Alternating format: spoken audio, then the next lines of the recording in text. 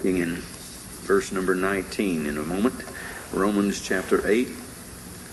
Invite you back for the evening service tonight. A young lady who's going to the mission field of Mexico, Brooke Brainine, will be with us in the evening service. And years ago when I taught Bible class in Suburban Baptist Christian School, Brooke was one of our students there. And she is the granddaughter of Dr. Clinton Brainine. And so Brooke will be back and be in the service tonight to share with you her burden for the work of Mexico. Hope you can come and be with us for that service at 6 o'clock. And don't forget to pray for the nursing home services at 2 o'clock this afternoon. For the moment, Romans chapter 8, verse number 17 and 18. Note carefully, if you would, the passage. The Bible says in Romans 8:17, if children, then heirs, heirs of God, and joint heirs with Christ, if so be that we suffer with him, that we may be also glorified together. For I reckon that the sufferings of this present time are not worthy to be compared with the glory which shall be revealed in us. Passage of Scripture brings to mind the message titled, The Success of Suffering. Several years ago now, there was a pastor from a foreign country who came to the United States of America. He visited our land and he made quite an extensive tour of the U.S. And while he was here, he spoke to great numbers of people, some individually and some in great crowds. He was asked by one of the interviewers when he came to a news conference after one of his many speaking engagements. They asked him what he saw as one of the obvious defects in American believers. That was the question. His answer was spontaneous and very direct. He said, quote, they have a very inadequate view of suffering. This man happened to come from a country where Christians suffer and where they have paid a price for their faith in the past. And in conversations with some of them, he perceived that our understanding of suffering was somehow missed. And he believed that when, as this person put it, what's one of the defects in American believers, his very quick statement was, it's their understanding of suffering. I say to you this morning, we're all pre-programmed, I think, from our various youngest days, and from our earliest remembrances, as when you felt pain, you went to your mother or your father and asked them to solve the problem, whatever it was. Whatever it was painful, you got it removed. If it was a splinter in the finger, if it was a mashed foot and a toe or a finger, you simply got somebody to fix it. Suffering has never been something to which we gravitated to. It's something we always sort of shunned. So the fact of the matter is, no matter what the pain or the suffering is, we always had this ideal that whatever it is, we need to get it fixed, and we need to get it fixed now. What's interesting to those of you who are medical students or those of you who are just well-read citizens, you know full well that pain is a part of God's plan. In fact, the matter is, I know some doctors who think it's the greatest thing God ever did, that he created pain. And they'll tell you in a heartbeat why they believe that, because pain is always an indicator. It's a warning. It's a signal. It's telling you something. No matter where the pain comes from or what it's about, if it's pain, and there are people who have to define that for some others because we have in what we call sensations of numbness or we have sensations of tingling. Those are not classified as pain. But when it's pain, it's, as it were, God's warning system in your body saying something is wrong and something needs to be fixed. By the way, I should have mentioned, as Shirley did earlier, to be praying for Polly on Tuesday when she sees the surgeon concerning her sickness. So let me remind you to pray for Polly Roberts also, if I may. Consequences of a pain, and this came home to me years ago when I read a book concerning lepers, people with leprosy. Most people never died with leprosy as the disease, that the disease killed them. Never did. In fact, it kills far fewer people than any of the common diseases. Leprosy, there's a leprosy column right now in Louisiana, I believe, and maybe one in Georgia, and there's one over in Alabama that used to be, and maybe it's out of business now. But the point is, there's still lots of people that have leprosy. You don't hear a lot about it, don't see them, they're not putting the news and whatever. But the fact of the matter, there are lots of people who have it. They just don't die of it like they used to. And the fact of the matter is, hardly anybody ever died of leprosy. They almost always died because they couldn't feel pain. You know, you'd mash your finger in a door, and your hand would be sticking through the door, and it'd be closed on your hand, and you would have no idea what was going on. They tell the story of a man who cut off his hand. He was cutting a chicken, and he cut off his hand, holding a chicken down to cut his head off. He cut his hand off. He just simply wrapped the thing up and let it go for 3 days before he went to see a doctor. He had leprosy. He couldn't feel any pain. There was no pain to it whatsoever. The fact of the matter is that happens all the time with people with leprosy. So you find a doctor who treats leprous people, and you'll find a doctor who sings the praises of pain. I mean, boy, he just thinks pain's the greatest thing he ever was. But for those of us who have healthy bodies and pain works as a signal for something to be addressed, we don't think of it in those terms. To the world, though, however, the pain and the suffering issue is a major problem, and they're accepting and embracing the Christian faith, so they say. Let me give you 2 illustrations. These are very recent. One of them came from a college not very far from this very church. A group of college kids was asked what they had against Christianity, and most of them gladly answered, quote, "I cannot believe in a God who allowed Auschwitz, the Jewish death camps." They don't believe in God because God allowed the Auschwitz death camps. Another of those college students said, "My teenage sister died of leukemia recently. Despite all the prayers that we prayed to God for her healing, I just can't see myself embracing a God that let that happen." End of her quote. So I say to you, understanding and rightly dealing with suffering as a true believer will have a profound effect on how the pagans see and understand suffering. You see, if we don't understand suffering and we don't deal with suffering properly, whether it be the suffering that comes to everybody or whether it is the suffering that comes to you because of your testimony before the world as a Christian, no matter what the classification of the suffering is, and everybody has some, the fact of the matter is how you deal with it has a tremendous impact on how people see the God we say we serve.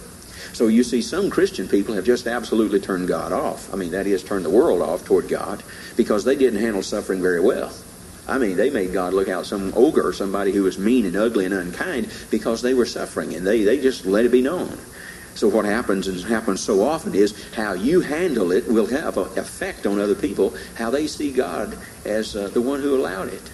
I mentioned this to you, that it's the same kind of thing that people need to watch out. If you're going to put a little fish on the back of your car, or a little license plate with a fish on it and so forth, or a bumper sticker that says "I love Jesus," then the thing that it does, it puts you immediately in a responsibility to be dead sure that that car doesn't do anything that would dishonor the Lord. Anything. Don't you dare cut anybody off. Don't you dare go to Walmart and park in a no parking zone or in a handicap parking. Don't you dare do that. Don't you dare speed down the interstate so everybody can see this loving Jesus person is violating all the laws and is driving recklessly. Don't you do that. And if you bump somebody and getting in and out of a parking place, don't you dare run off without leaving your name and number where they can reach you so you can address the damage that you did to that person's car. You see, what happens so often is we have this idea that, yeah, I'm a Christian, but I can just do like I want to and live like I will, and it'll have no effect on anybody. Nothing could be further from the truth. You can't do that. And you can't handle suffering your way. You got to handle it in a biblical way, lest you turn people off to the God of heaven because they won't understand why he lets you suffer if all you do about it is grumble, complain, and murmur. You've got to be careful about it. And it doesn't matter what sickness you have. It doesn't matter what infirmity you may come across. It doesn't matter if it's the suffering for the cause of Christ. It doesn't matter what kind of suffering classification is. It's important that however and whatever it is, that you handle it properly and biblically.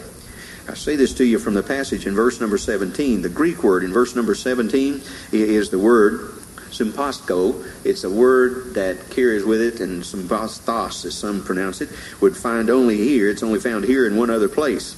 What's interesting about it, it's the phrase in verse 17 that says, "If so be that we suffer with." Suffer with is that Greek word. It has the ideal that 1 Corinthians chapter 12 is where the only other time that Greek word appears in the New Testament. It's in 1 Corinthians 12:26 where Paul wrote, "And whether one member suffer, all members suffer with it. Or one member be honored, all the members rejoice with it." The point made there, it refers to suffering with believers. That is, one believer suffering with another believer. And it's interesting that Greek word simply means to experience pain jointly, to feel the same kind of pain, or to sympathize with. It's interesting to me that the word sympathy is made up of two Greek words. One is sim, which means together, and pathos, meaning the ideal of suffering. So you put them together, you have sympathy is the sameness of feeling of suffering. That's what sympathy is. If you have sympathy for somebody, you have the same feelings for them. You understand what they're going through, and you sympathize with that. You are, as it were, feeling the same feelings they feel. That's what it means. Interesting, verse number 18, though, which we come to today in Romans 8, verse 18, Paul says, "For I reckon that the sufferings of this present time are not worthy to be compared with the glory which shall be revealed in us." The first thing I would tell you, just as an overview of the verse, is this. It doesn't matter what kind of suffering we go through. And there are people in this room who have gone through much more suffering than I'll ever go through in my life, I suppose. But the fact of the matter is that what one word I would encourage you in is what this one verse says. It doesn't matter how much suffering you've gone through with. It doesn't matter how much you'll go through with. It's not worthy to be compared with what you'll have when you get home. And that's what's important. And that's keeping it in perspective.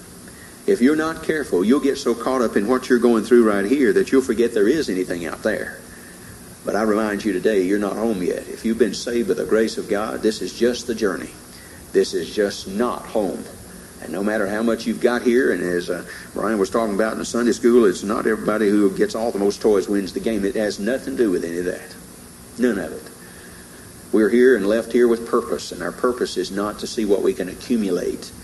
It's to see what glory we can bring to God with what we have and how we use it. So I say to you today that verse 18 says to you immediately, just as an overview, don't you get caught up into this world thinking that, man, I tell you, I don't know if I can handle this, I just can't stand this. I remind you, this is not even comparable to what God has lined up and in store for you as you wait upon Him. There's another thing, and I take you verse by verse or phrase by phrase to break it down so we can see it more easily. But look, if you would, at the very beginning of verse 18 where he says, "For I reckon." That's an interesting thing because it's a little different from some of the other references Paul has made in the New Testament, even in the book of Romans. He's not talking about pie in the sky here. He's not talking about speculation or empty hopes. What is interesting, the word that Paul uses here is a word that means numerical calculation. I mean by that, it is something that you would do, for instance, if we would use it in our language today, it would be something that we would use a calculator. We have a problem, and we would sit down and we would work this problem out. That's the Greek word here. It means a conclusion that's come to after careful consideration and thoughtfulness. That's what it really means. What he's saying is, this didn't just pop in my mind. This is something I have looked into, considered, and under the inspiration of God, I tell you, I reckon. And notice what he does. He takes two things and puts them side by side or puts them over against each other. The first thing is he takes the suffering of the present time, this present world we live in, and he puts it over against the glory which shall be yours. What that means is it paints a picture of a set of scales. If we were to set a set of scales here and we had two platforms on either of these and we were to begin placing things in them, it would be like the ideal of setting an elephant on one side and setting a feather on the other. That's what the verse is saying. It's saying that the present suffering is on one side, the future glory is on the other, and the present suffering cannot match. It cannot even be compared with what's in this other platform. That's what he's saying. It'd be ridiculous to put an elephant in one side and a feather in the other. You'd say that's just not comparable. That's not smart. That's not even intelligent. And that's his words here. It's not even smart. These are so incomparable that you wouldn't even put them in the same scale. That's what he's saying. And so what he tells you is it's not even worthy to consider such a concern. What he points out is that most Christians are so much this world-centered, they get caught up with what they can get out of the Christian life here and now, and then when suffering comes along, for whatever the reason it comes, their concern is stop the pain and suffering. That's the first move we make, stop the pain and suffering. They forget to consider 2 points. One, they forget to question themselves, Lord, what purpose, both for now and for the future, is served by my suffering? What's the purpose here? What are you doing this for? What are you allowing this for?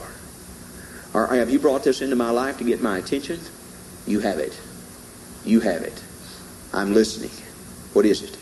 Or on the other side of the scale is, what in the world are you doing with it? What do you want to accomplish with this? I want to cooperate with you. I want to work with you. I don't want to work against you. I don't want to be murmuring and complaining and aggravating about this. I don't want other people to suffer because I don't want any of that. So how can I cooperate with you to accomplish what you've got in mind for what I'm going through? You see, we so often forget that. We just go right directly to the ideal God. Remove this thing. Maybe like Paul the Apostle, who had that thorn in the flesh, and he besought the Lord 3 times. And by the way, there's nothing wrong with going to the Lord and asking Him to remove something that is a cause of suffering in your life. Nowhere in the Bible does it prohibit that. But what it encourages is, after He says to you, no, I'm not removing this thing because I've laid it upon you for my glory, then the attitude that you're supposed to pick up, I'm supposed to pick up on, is, okay, Lord, fine. I'm willing to bear it. You just give me grace. You just give me grace. You give me the grace to carry this thing, and together we'll bring honor and glory to your name, and you'll do it through my suffering. I accept that, see. What you don't want to happen is that you get bitter over it. You don't want to get to a point where you're just complaining constantly about the pain that you're going through, as if nobody in the world ever had any more. See, it doesn't matter who you are, where you are, and what you've gone through. Be careful that the devil will get you to feel so alone that you're the only person in the world who has as much pain as you do. You know, and it would do you good. It would do you wonders of good. If you ever get to that point, go down to the Methodist Hospital, lower floor into the cancer ward, and just sit there for 3 hours. And watch every age group of people come through there in every stage of cancer that you can possibly imagine. It'll dry up your self-pity in a heartbeat. And my point is this: it's not that you don't have a right to suffer. Sure you do. God's got a plan for it, and He's going to use it to His glory. You don't have what you don't have a right to is to go around and paint God in a picture that makes the world look at God as if He is really mean and ugly and unkind. That's what you don't want to happen. And so I submit to you that that's what Paul the Apostle is driving at here with these believers, and he's got 2 or 3 points he wants to make. Let me make a few of them to you now. First off, I need you to remember that suffering is a primary way that God tests the validity, sincerity of what we say we believe. It's God's way. God has a way of bringing suffering into the life of a believer, and one of the primary ways He uses to test the validity and sincerity of our faith. I think we've made too little of this over the years. It was Job who said it and made it very much a flat out statement in the book of Job. In chapter number 23, Job said this, Job 23 verse 8, "Behold, I go forward, but He is not there, and backward, but I cannot perceive Him. On the left hand where He doth work, but I cannot behold Him. He hideth Himself on the right hand, and I cannot see Him."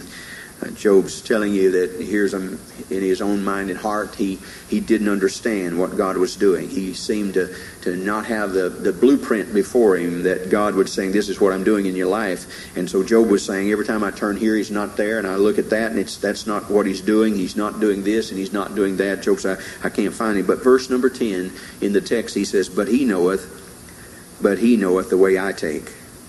And when He had tried me, I shall come forth as gold.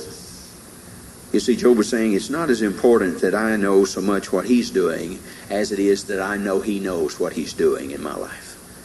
And what that takes is a lot of trust. See, it's an easy thing to get lost in that and to say, well, what in the world's God up to?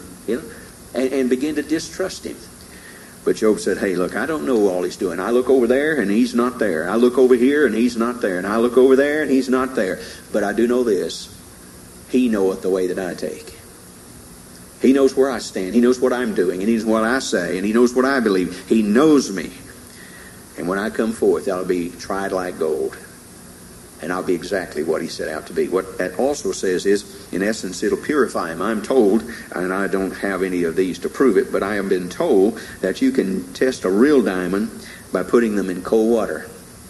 You can take cold, clear water, and you can put a diamond in it, I am told, by a jeweler. And as you put that real diamond in that water, it will sparkle as great or greater than it was when it was held in the hand. You can take a fake diamond and drop it in the same water, and it'll lose its sparkle. The water simply is not where diamonds are supposed to be viewed. And consequently, because of that, we often talk about the water of suffering for diamonds. And the ideal is to put them in water, and you can determine whether they're real or not. A lot of water comes in the lives of believers, causes suffering and pain, discomfort, both emotionally, physically. And the fact of the matter is, what it often does, it proves us. It really proves us. It tests us to say who we really are. And I'm convinced as a pastor, the further down the road we get, I believe God does that further and further to really identify His people. So I believe that it is, as Romans chapter 8 says, it's a checkpoint for you to test whether you know the Lord or not, whether you've suffered for Him or not. But the second phase of that is how you suffered for Him. I mean, whether you had it in the right attitude, a right spirit. Let me point out to you, I'll not take you to the text, but I remind you that when God spoke to Abraham, and He said to Abraham, I want you to take Isaac, your son, this son of promise that I promised you to have, and now he's arrived and he's getting older. I want you to take him up to Mount Moriah, and I want you to make an altar there, and I want you to cut his throat. I want you to kill him. I want you to sacrifice him to me. Now, I don't know about you, but I know we've considered this over and again. But I can only imagine that Abraham did not tell Mrs. Abraham, because he knew full well you'd not get out the front door with a knife in hand and are going to kill a kid, you know. I mean, I know parents who tell the kids they're going to kill them, but I know they don't mean that. But if it came down to push and shove and say, we're going to kill this kid, and I'm taking him up to Mount Moriah to do it because God said to kill him, I don't know if any woman would let her husband leave the house with a knife and a kid. And Abraham did. He not only got up there, he took servants with him, and they carried the wood and stuff, got to the foot of the mountain, and he told them, the lad and I will go there and worship, and we will return. Well, it's obviously evidenced faith. There's no doubt about that. But I don't think you can get away from the fact that he still suffered emotionally about the reality of what he was about to do. He did not know that he would not kill his son. There's no evidence of the text in Genesis 22 that he said, God said, now look, I'll let you draw the knife down, but I won't let you cut his throat. Didn't say that. He said, you offer your son. So when Abraham left that place that day, I am confident in my own heart and spirit, as I understand the scripture, he was going to kill his son. Period. He was going to kill his son. And it was only as he raised that knife to kill that son, wrapped on that altar that day, that the angel of the Lord stopped him and told him to stop.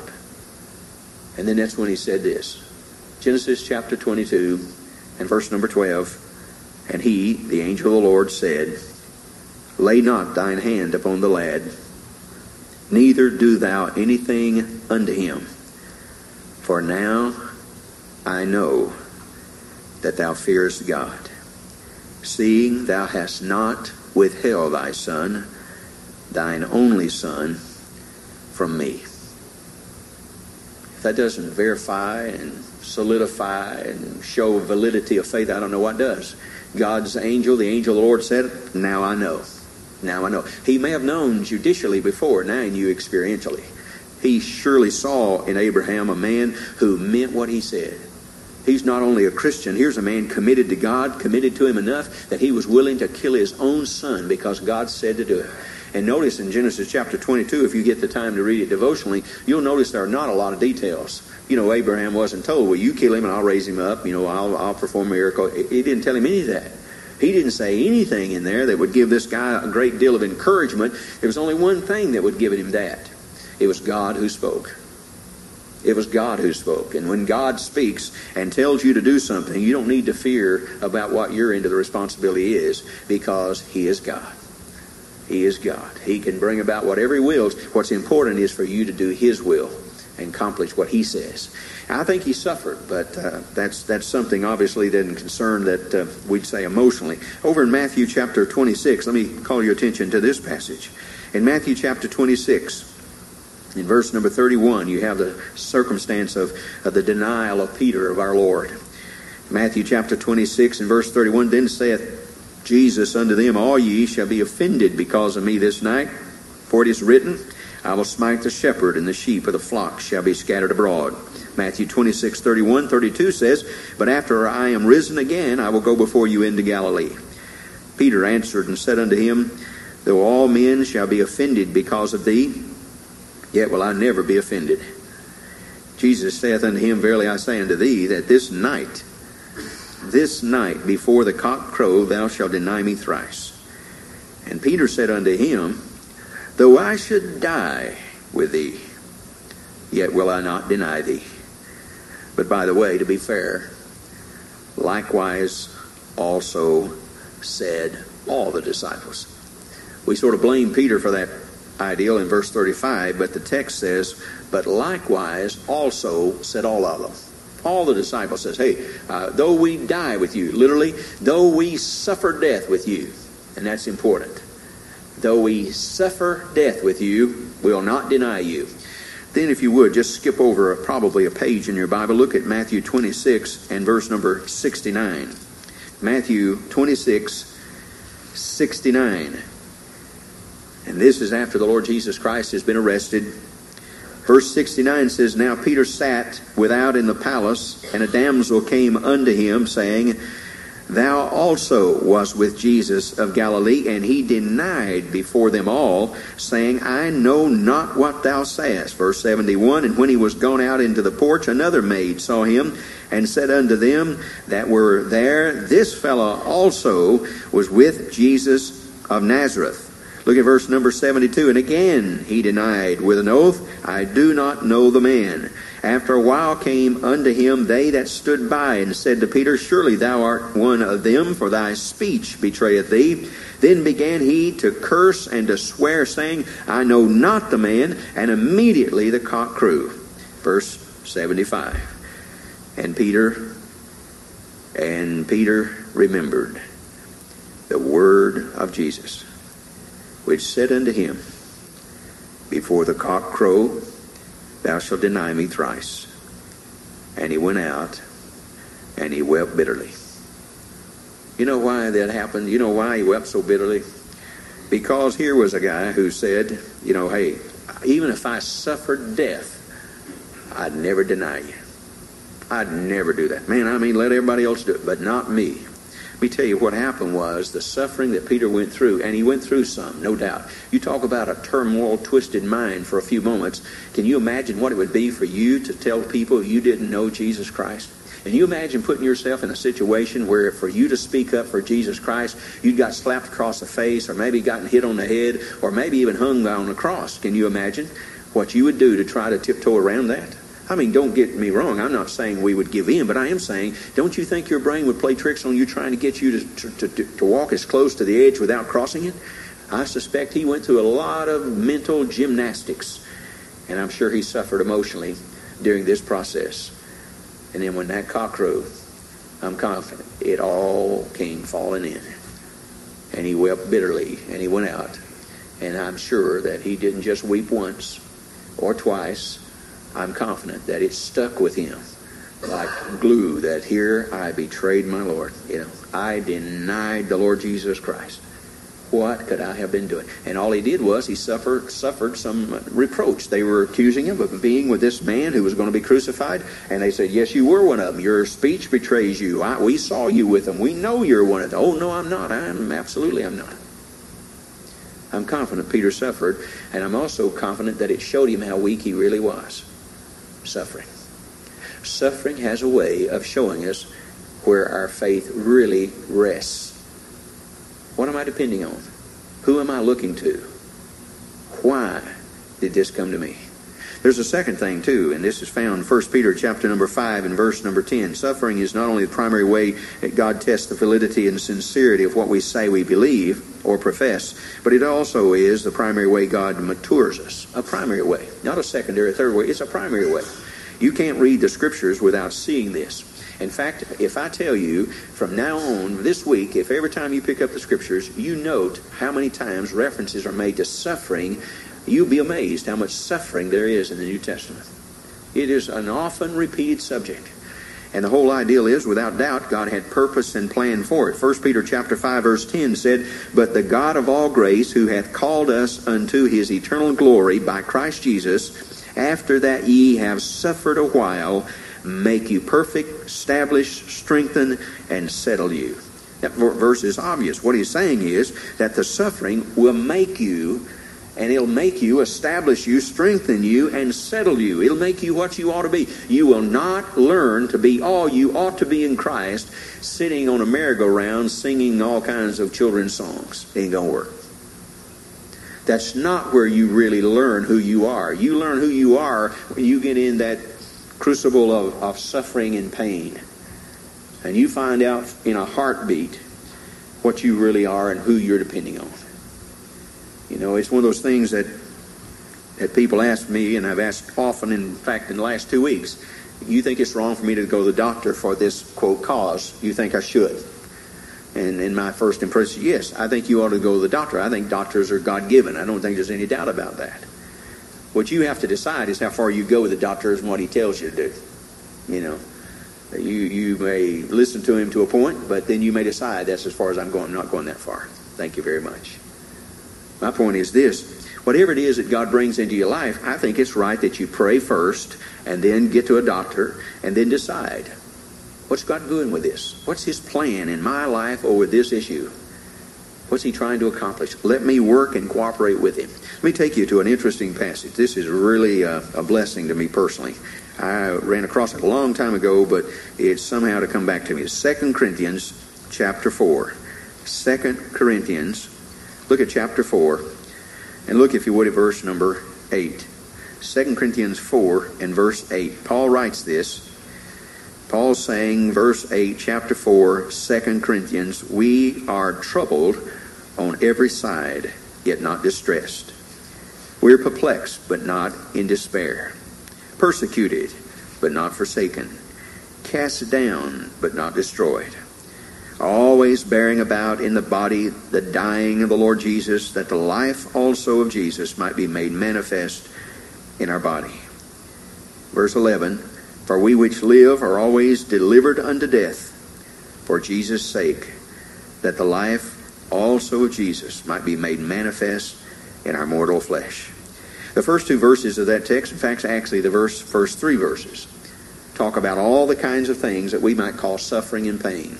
He talks about them here in this particular case. He's troubled, verse 8. That may be mental, or it could be physical, but his emphasis is on something that deals with the mind. Troubled. We're troubled.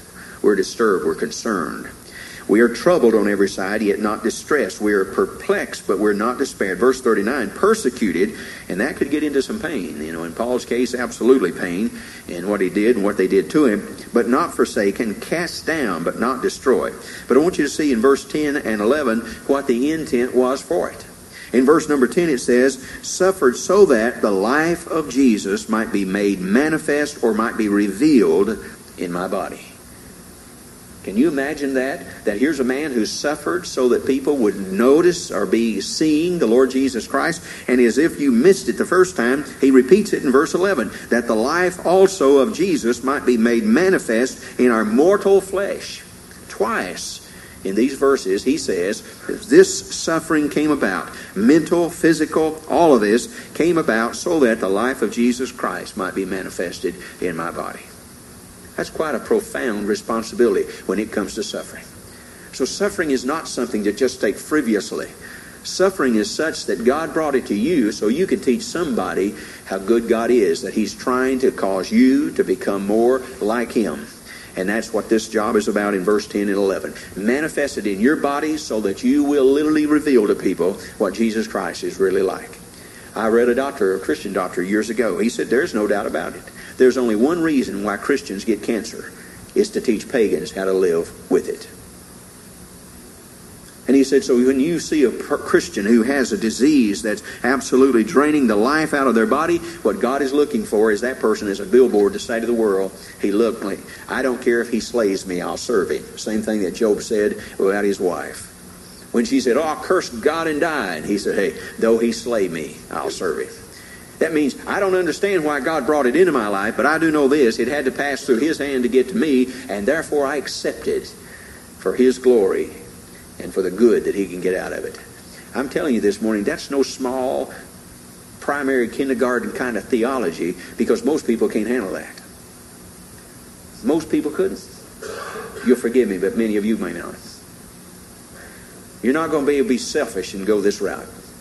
This is a complete and absolute surrender. God, whatever you bring into my life, I accept the suffering of it if it brings you the glory. And that's the third thing that suffering does. It makes forth what I call a primary way to glorify God.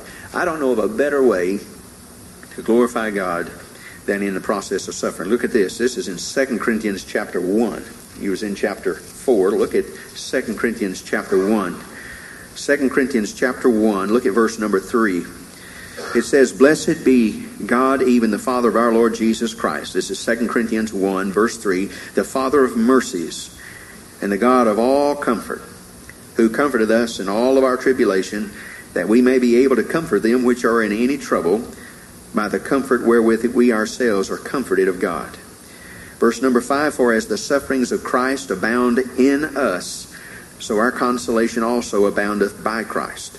Verse 6, "And whether we be afflicted, it is for your consolation and salvation, which is effectual in the enduring of the same sufferings which we also suffer. Or whether we be comforted, it is for your consolation and salvation." Verse 7, "And our hope of you is steadfast, knowing that as ye are partakers of the sufferings, so shall ye be also of the consolation. For we would not, brethren, have you ignorant of our trouble which came on us or to us in Asia, and that we were pressed out of measure above strength, insomuch that we despaired even of life." Verse 9, "But we had the sentence of death in ourselves, that we should not trust in ourselves, but in God which raised the dead." Then skip a lot of the inner text of the passage and look at verse number 20, where he says, "For all the promises of God in him are yea, and in him amen, unto the glory of God by us." That's sort of the finalized point that what Paul brings about is that all of this was for God's glory. All of this suffering and difficulty and this business of being even pressed toward death, all of that, the end result is, as long as it brings God glory, I'm willing to go through it. And he says that in that sense. By the way, suffering is not an end in itself. And if you ever get to the point of believing that, then you're a masochist. A masochist believes that suffering is for suffering's sake, and nothing more, nothing less. Has no purpose, has no plan. And anybody, and if you have, accused God of masochism. They say he has no plan in his suffering of his people. And I never have I heard such a foolish thing, because the scriptures are clear. 2 Corinthians chapter 4. 2 Corinthians chapter 4 and verse 17 says, "For our light affliction, which is but for a moment, worketh for us a far greater or more exceeding and eternal weight of glory." Let me tell you how that really works, and you get a better picture of it. God not only overrules sin, but he also harnesses it and accomplishes his own purposes in doing so. That happened when God permitted Satan and his servants to kill the Lord Jesus Christ, causing him to suffer more than any man up to that point ever had or ever will, by the sacrificing of his Son. However, God doomed the devil, and he provided salvation for everyone who would believe. That amazes me, that it was the suffering of Christ that brought it about. The suffering of Christ. God could have brought salvation in 1,000 ways, yea, 1,000,000 ways.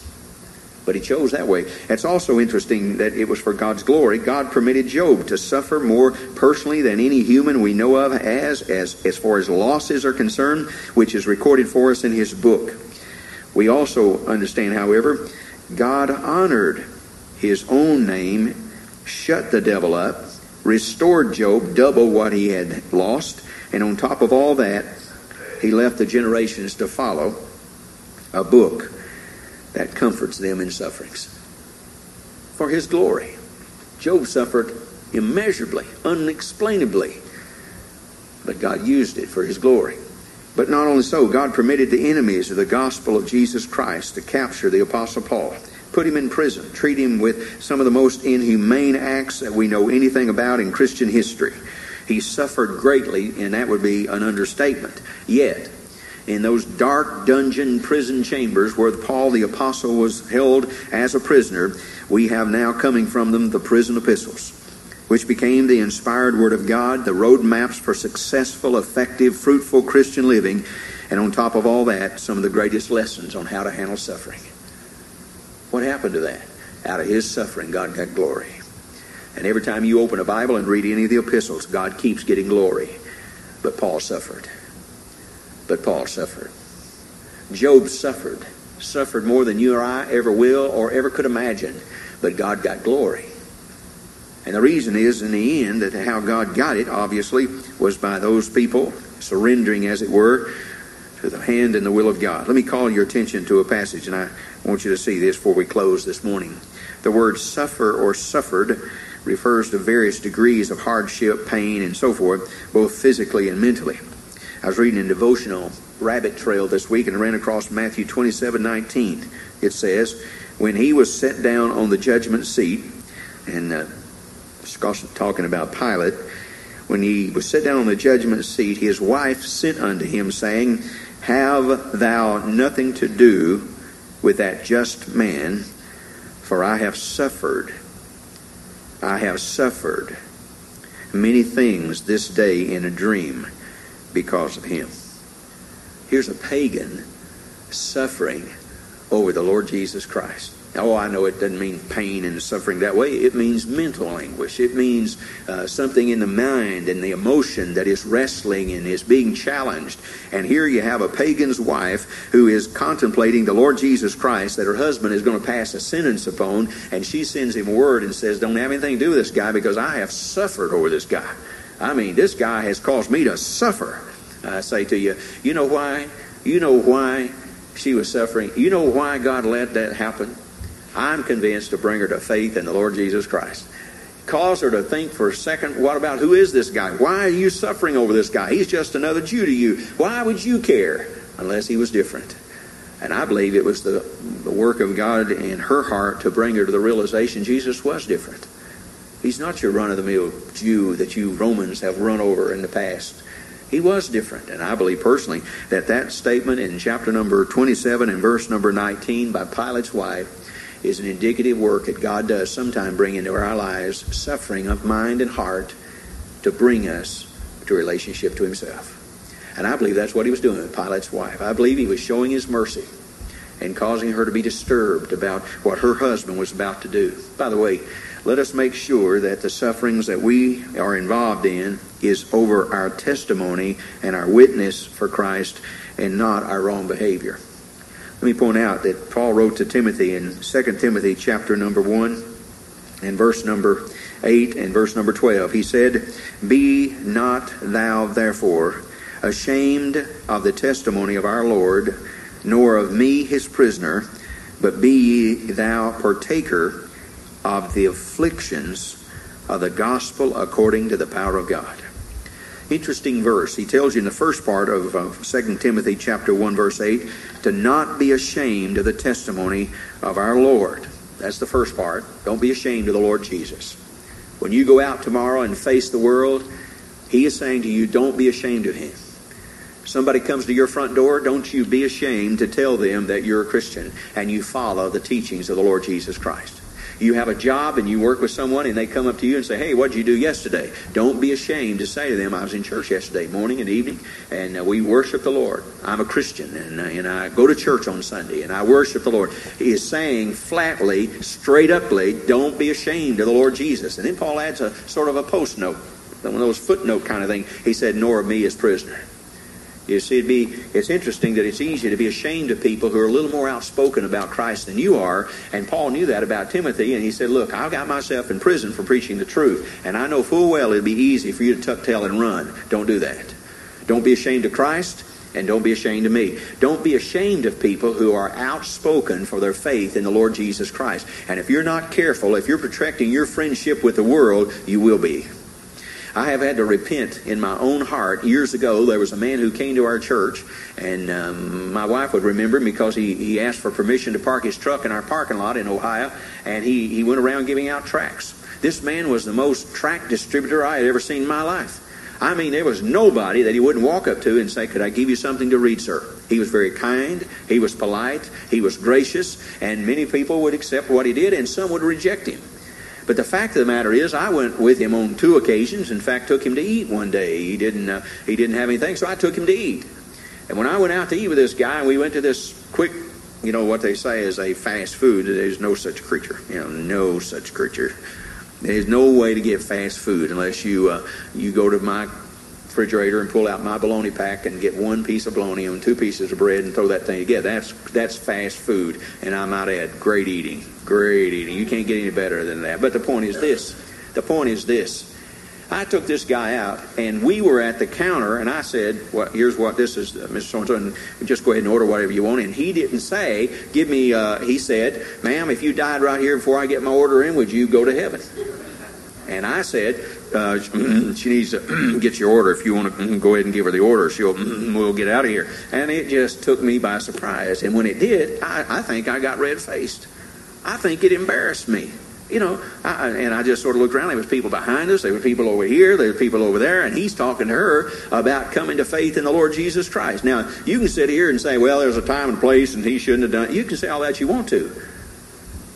But from his heart of hearts, the most important thing was to make sure this woman was going to heaven, not what he got to eat for lunch.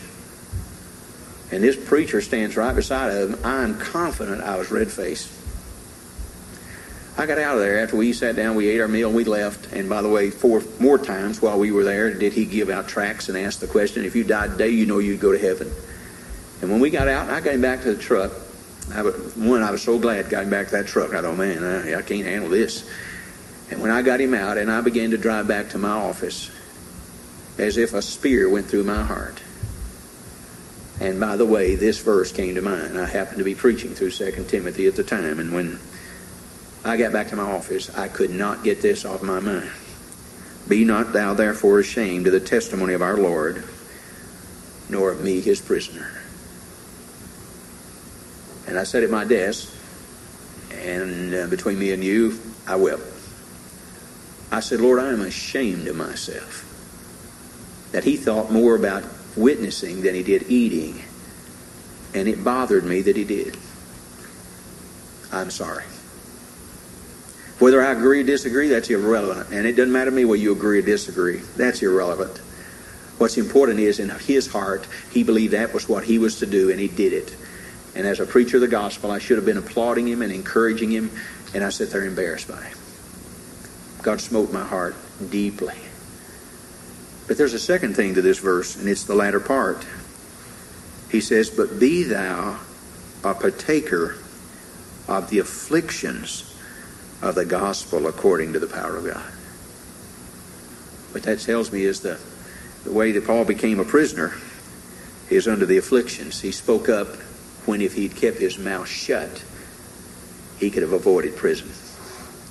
What it's saying is, you speak up wherever you are, whenever opportunity comes, and whenever you are prompted by the Spirit of the Lord, you speak up even if it causes affliction for you.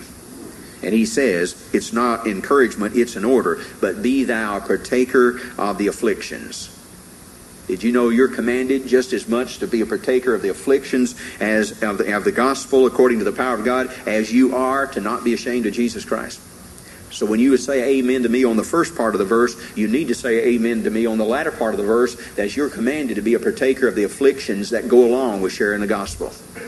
And that we don't like.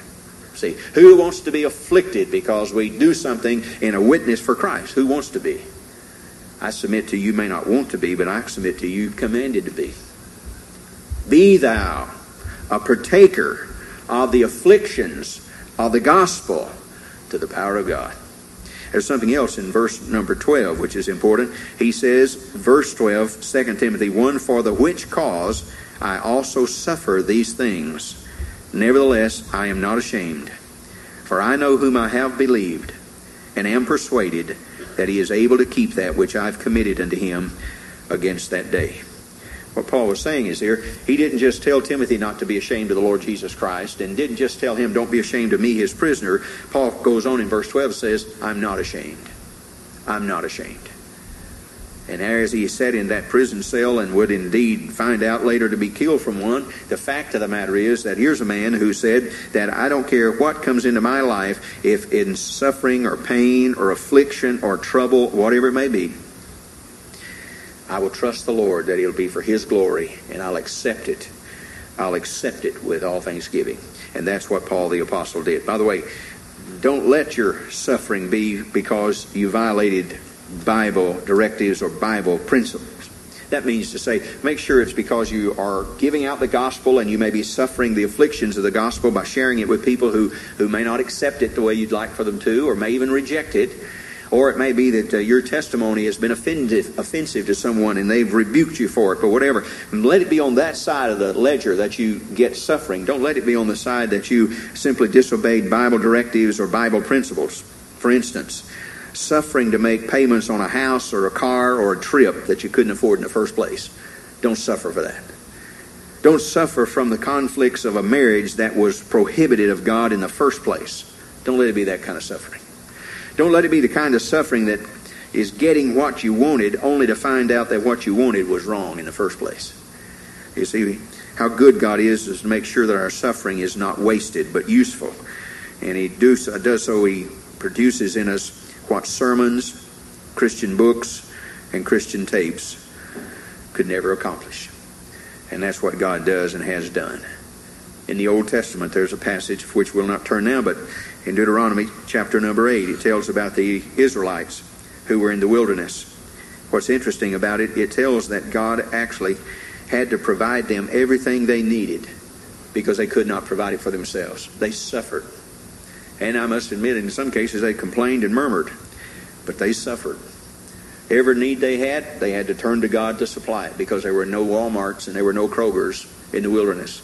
And every time they needed something, they had to call out to God, and God had to provide it. The fact of the matter is that both the hunger and the manna in the wilderness were gifts of God. You see, I think God puts in the hearts of some people and some of us the hunger, so we have to turn to Him to get the secure remedy or solution. And I believe that's what He did to those Israelites. Suffering's not wasted. It oftentimes is allowed by God to bring us to the realization of what our real needs are. By the way, 2 things, or 3, and we'll close. Looking no further than the present life, this present world, the ways of God may at times seem unequal. I'd remind you to go read Psalm 73 if you think that. That's the passage where the guy in the psalmist looks at the world and everybody was doing evil and wrong or getting by with it, and he just thought it was so unfair. And it says in the text, until he went into the sanctuary of the Lord. When he got with the Lord, he realized that God wasn't unfair at all. God just doesn't work on our timetable. God doesn't work this hour. God doesn't work this week. God doesn't always pay on Friday. But when this guy got into the house of God, he realized that, and he realized God was fair. It was just his perspective of Him that made God unfair. And you listen to me, and you listen to me good. God is never unfair. Never. He is never unfair. Your perception may be unfair, but He is not unfair. He is always fair and just and honorable and right. Always. There's a second thing to understand. That present sufferings are nothing in degree. And I mean by that, for these are called light compared to the eternal weight of glory. 2 Corinthians chapter 4 and verse 17, for our light afflictions, which is but for a moment, worketh for us a far more exceeding and eternal weight of glory.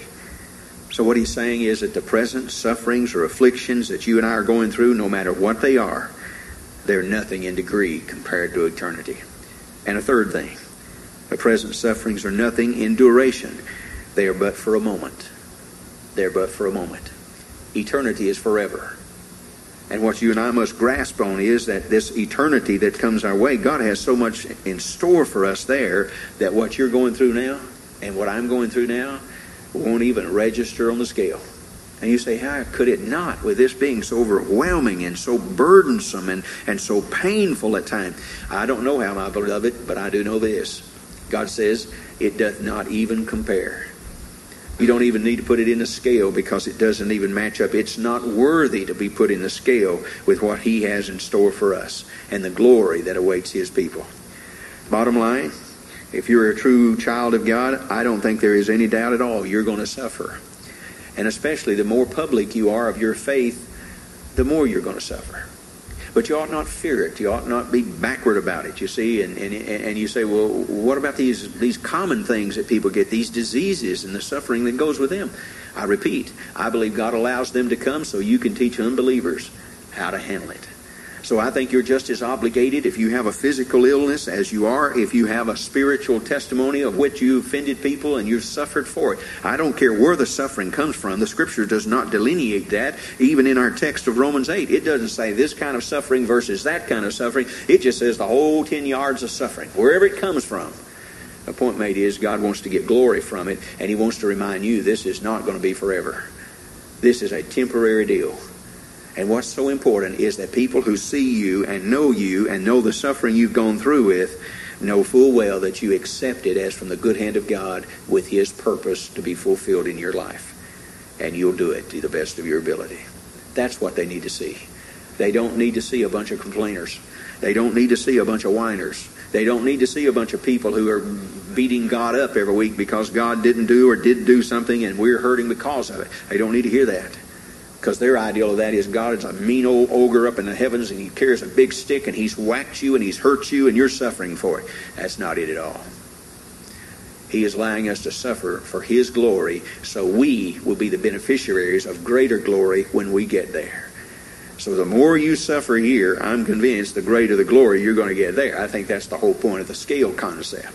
But at the same time, I remind you of one final point. Don't leave here without comprehending this one. Please understand, this idea of the suffering is not contributive to salvation in any way. Don't leave here thinking that your suffering is somehow going to get you credit with God. No.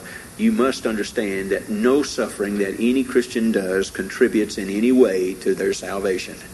Jesus Christ paid the price for our sin debt. He paid it all. And there's nothing for us to add to it. So no suffering has anything to do with redemption. It has everything to do with God's glory and your maturing. Don't miss it. If God's working in your life in that way, or if He has not yet, He will. He will. Passages of the Psalms, there are no of the children of God that have not yet walked through the valley. They all will eventually. They all will eventually. And you will too. And I will too. How will we handle it? Do we know for certain? Is this a checkpoint of our salvation? Do we know for sure that we've been saved by the grace of God? And two, do we really trust God with our health and our well-being? Do you really trust Him? Or who do you trust? If you're here this morning and you do not know Christ as Savior, let me encourage you to come and allow us to counsel you from His Word. If you do, then rejoice in that position that God has given you to suffer for Him, that you may be glorified with Him, and that to our glory and His good. Our Father in heaven, we thank You for Your Word, and thank You for the truths of this passage of Scripture for which we've drawn a text this morning of Romans 8. And Father, I fear that in the Christian life we have looked for it to be too soft, too simple. And I suspect our day is coming, and maybe sooner than later, to which, as Bible-believing people, we will be called to suffer more fully and more frequently as this world grows in more hatred for the Lord Jesus Christ and for His Word, His church, His standards, and even the folks who bear testimony and the witness for Christ of salvation. As they hate that more, we probably individually will suffer more for our stand. I pray, therefore, help us to be sure first and foremost that we're a child of God. Help us to have no doubt about that. May that be a settled issue. May we, like so many of the New Testament epistle writers, say, I know. As Paul did, I know whom I have believed. I pray, Father, too, that we'd also know You well enough to know that what You do well and do right. The Judge of the universe will always do right. Remind us of that. And remind us that You're always fair. You're always fair. If there's anything that seems unfair, it's from our perspective. We don't understand Your ways. And I pray You'll help us not to voice that concern with the world, because all the world will see is that we have an awful God. Not an awesome God, but an awful God. So I pray, help us to rightly construe and communicate that we accept from the Father's hand whatever He brings, knowing that He does all things well. I pray also that you'd help us in our suffering, Father, to seek your face, to know your purposes, and then help us to cooperate with you. Help us to cooperate with you, knowing that there are people watching, and knowing that we could, by all means, have and be the light that would shine before men, that they may see our good works, even in our suffering. They glorify our Father which is in heaven. May many be pointed to righteousness through that. As you use the sufferings of Paul to give us the great epistles, as you use the sufferings in Job's case to bring us the great book of comfort, but most of all, as you use the sufferings of our Lord Jesus Christ and His death to bring us so great salvation. Remind us that you get glory through the sufferings of your people, and that ought to be enough to accept suffering